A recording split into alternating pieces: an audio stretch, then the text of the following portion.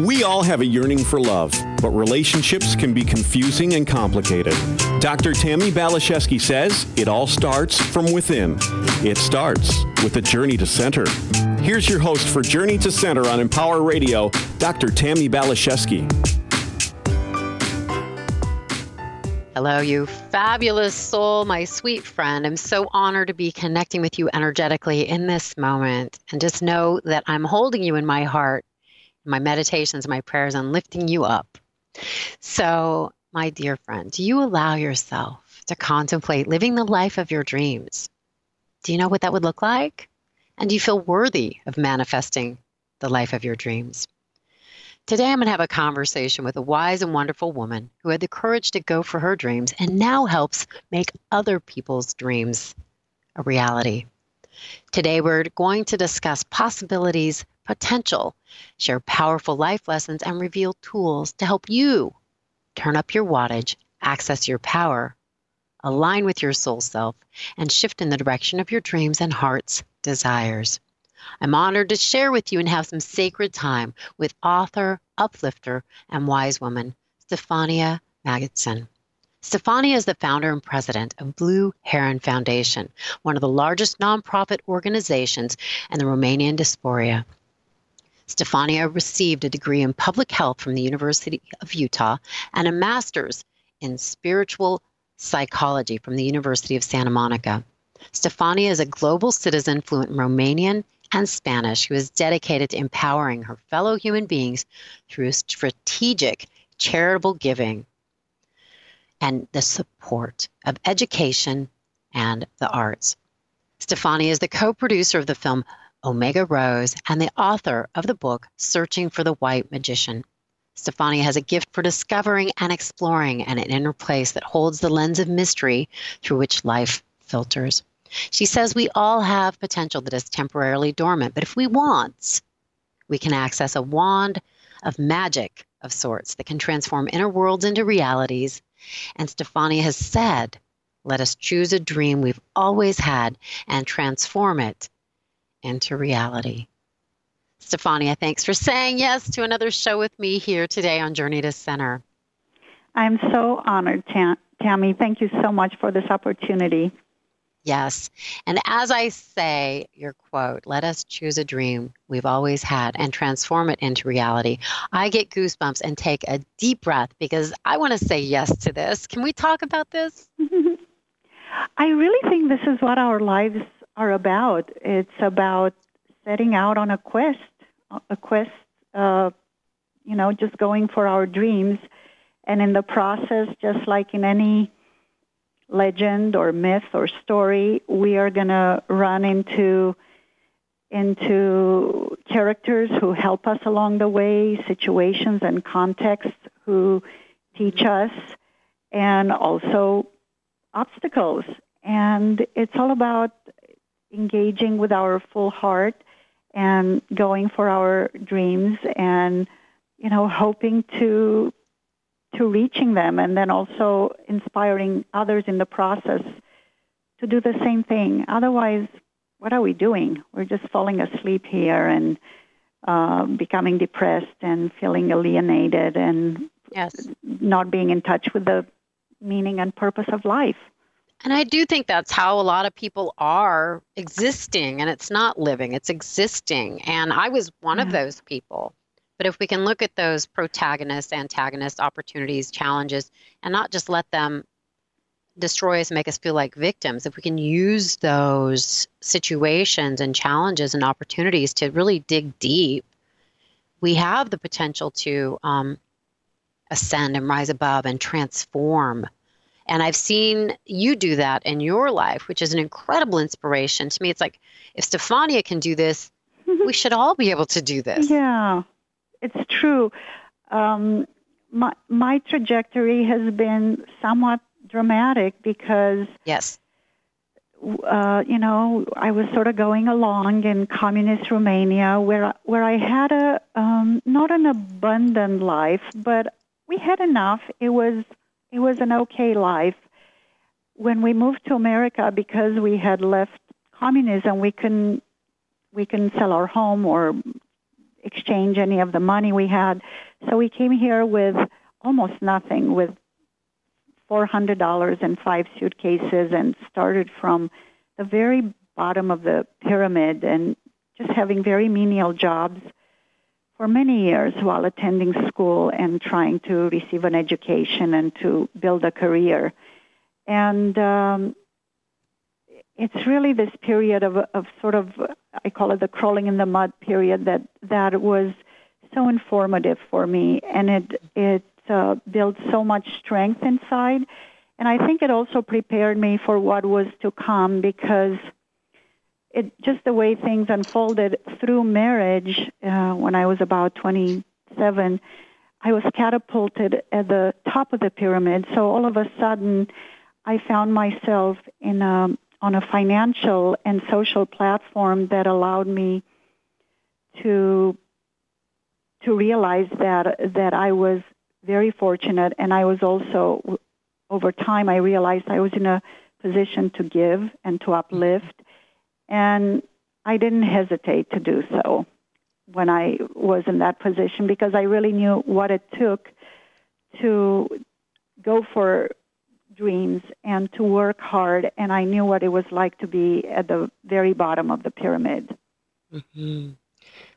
And yeah, it's like the lotus. It's like crawling through the mud. But I think if we have the courage and diligence, which you clearly did and do, and I would say that was true for me as well, we become the lotus, and we remember the journey, and then hopefully we can light the way and encourage and inspire and support others on that path of getting through the mud and blooming into their higher potential.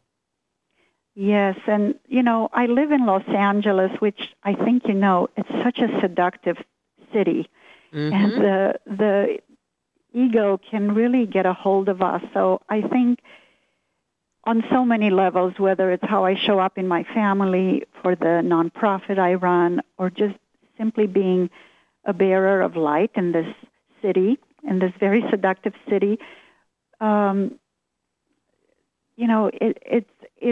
I'm called to do the same thing, which is just to get in touch with my higher self and come from a very genuine and humble place, because the traps are many, and the pull of the world and the pull of the senses, they're great, and we need to do our work in order to not fall prey, and to stand our ground and to hold that torch of light.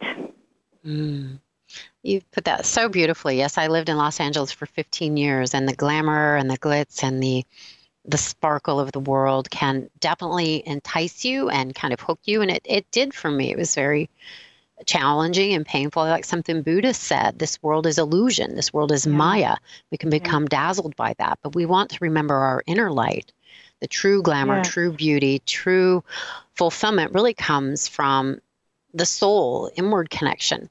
And you are a profound point of light in Los Angeles. I was plucked from LA and deposited in Idaho, much to my ego's chagrin. But I'm living light up here, and it's valid no matter where we are. To line up with our soul and ask these big questions about how we can become more like a lotus and a light worker and an expanded consciousness wherever we are, and then allow that to just bloom and grow from there, to be informed from there. So absolutely, yeah. We take our spirit wherever we go. That's the beauty of it. True. That's true. I see people trying to relocate, move, and thinking fulfillment somewhere out there, but it's like, find your happy where you are, and then you take it wherever you go, and you can be informed on a deeper level. And I think ride the wave rather than try to push or create the wave, which to me is a far more pleasant way of existing. Yes, I so agree with that, Tammi. Absolutely. Yes. So you mentioned something that I found to be really interesting that was so helpful in my journey is you talk about belonging to different tribes. The word I would use is maybe archetypes. And we all have different aspects and archetypes within ourselves, different tribes. So you want to talk a little bit about that? Yes. So I think it's so important on our journey through life to identify the groups or the tribes that we resonate with, where we feel that when we talk, we are understood, and when they talk about how they view reality. In other words, when their filter is used for what we call quote-unquote reality, we resonate with that, and we say, yeah, that's how I see things, and that's what rings true to me. So I think once we find that, we find a lot of stability. These tribes tend to anchor us in the work that we are meant to do here. And I think it validates us as people, our belief system, and they can be a source of tremendous richness, because it's hard to do everything alone, whatever your path. So the three main tribes that I found over time to belong to are the tribe of the philanthropist, or the ones who are of service. Then the tribe of, the spiritual tribe. I feel very much at home there. And the third sort of major tribe is the tribe of the artist. I don't know that I'm so much an artist myself, although I dabbled in dance and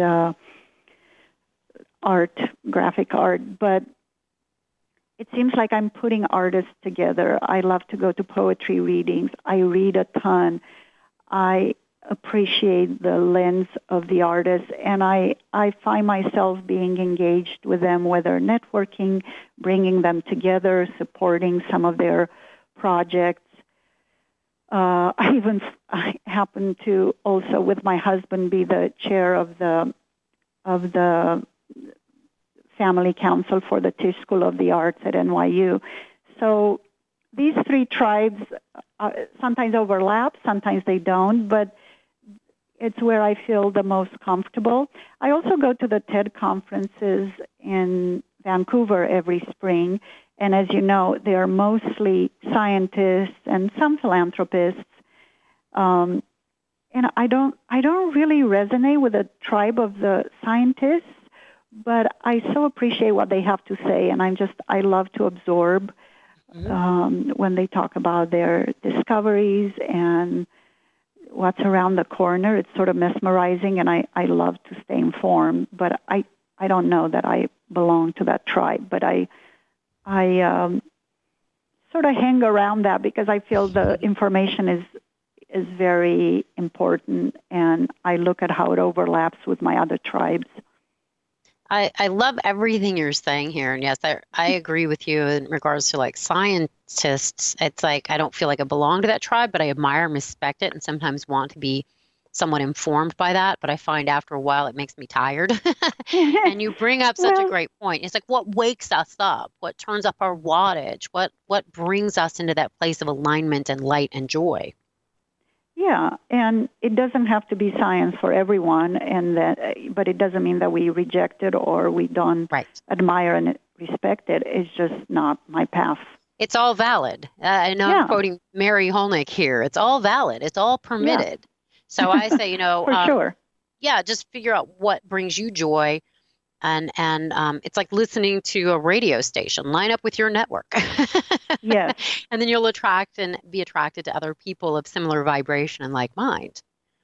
Yes. So I'm really inspired by a lot of what you're talking about, and it makes me think. I know some of my tribe's archetypes is beauty. It is the spiritual seeker. It is the artist. And horses for me is a big aspect. And sometimes, again, like what you're saying, these things overlap and sometimes they don't. But to become aware of those different tribes, subpersonalities, archetypes, and allow them each to have expression and opportunity in our lives, because I think if we don't explore and consider this on some level, we're going to be out of balance, and it's up to us to figure out what our particular and unique shape and balance is. Yeah, I love how you're formulating it. I've never used archetype and tribes. I've never used them interchangeably, but I'm going to think about it because it's very interesting. But I am, as an aside, fascinated by archetypes, and it's interesting how certain archetypes either repel or attract us too in other people. Yes. And I love that you're saying that we need to give them a voice or a place where each of those parts can be expressed so that we do feel balanced and healthy. We don't want to repress parts of ourselves. We want to express them and express them in a healthy, uplifting way, ultimately. Yes. And I've never, ever used the word tribe, but you're expanding my mind and giving me a lens to look at this from a slightly different perspective that I feel is very helpful and expansive. Mm-hmm. And I do feel we do need to give credence to all of our different aspects. You know, I do have my horse tribe. I do have my creative tribe. There's certain people I call for certain events and experiences, and I invite everybody, but there's certain situations where I know certain people are going to show up because it's part of their soul's resonance. And so I do feel if we don't give credence to all aspects, that on some level we won't feel fulfilled or satisfied. And I was just talking recently to some friends. Do you know 40% of people in America are obese? What is it they're hungry for? Because it's not food. It's not fulfilling that hunger. I was just at Six Flags the other day, and I could not believe it. I think it's just a combination of being asleep, asleep, quote unquote, asleep, and depression, the food industry, and habits of mind and of behavior, exercise. But I could not believe how many people were so young and so overweight all around me. Mm-hmm. So what is it that you're really longing for? What is it you're really hungry for? Once I found the mandala, which I was introduced to at University of Santa Monica, the Consciousness, Health, and Healing, that turned something on inside of me. I had struggled with an eating disorder prior to that, and I found what was deeply fulfilling for me. And it's like food found its rightful place in my reality. And then I found the horses, and then these other aspects that are very powerful in my particular reality. I became whole. And I love this saying by Lao Tzu, be really whole and all things will come to you. So I think as we explore and give credence to our different aspects, find our tribes, that we become fulfilled, we become whole, and then life can become more of a joy-filled adventure. Yes, and it's ongoing. And I truly don't mean to judge in any way people who are struggling, because so many of us struggle with things that are invisible. You know, we may not look overweight, on the outside, but we have various addictions or habits that are really holding us back or affecting others negatively. And I didn't mean to just focus on one particular group. I know I'm continuously working on stuff and letting go of patterns that don't serve me anymore. And I know also some of them take a really long time. And, some of it is hard work. It is hard work. And I don't think anybody that has decided to incarnate or on some level chose to incarnate as a human being is going to have just rainbows and unicorns and, grace 100% of the time. That's not what this reality is about. It is duality. And if I like we were something self-realized, we would leave the planet. We wouldn't need to be here. Yeah. Although there have been ascended masters, I don't think the majority of us walking around are. And I think it was a quote. I don't know who this came from, but I remember Ron and Mary saying this. The only emotion left for the fully realized human being is infinite, unbearable compassion. Yeah. And give people the dignity of their process, even if it doesn't look very dignified. So rather than to go into judgment, just go into compassion. And I think when one has struggled enough, which you have, and which I believe I have, compassion becomes the go-to emotion rather than the judgment. It does. God, it's such a big emotion or state inside of us. I was reading recently too that our higher self, the direct expression of our higher self is through service. And when I think of service, I think of compassion in action. So I think compassion, service, higher self, they are interrelated. They're just a circle. And that's the higher self at work. Oh, I love that. Gosh, I could just talk to you forever. We're on the same wavelength. Oh, you're part of my tribe. I just adore you, Stefania. So I'd love for you to do a quick shout out for people that are really resonating with your message. How can they find out about Blue Heron? How can they find about you? How can they grab a copy of your book, Searching for the White Magician? Yes, so those who are interested in finding out more about the foundation I started and have been running for 16 years, called Blue Heron Foundation, I invite them to go to www.blueheronfoundation.org. And we're also on Facebook. You know, there are ongoing activities that we post all the time. We post at least once or twice a week. If they want to write to me directly, info@blueheronfoundation.org. And if they want to find the book I wrote online, the easiest way would be at Amazon. If they just type in my name, Stefania Magidson, or if they write in Searching for the White Magician, the title of the book, it should pop up. So, those are the different ways that they can get in touch with me or purchase the book or contribute in any ways.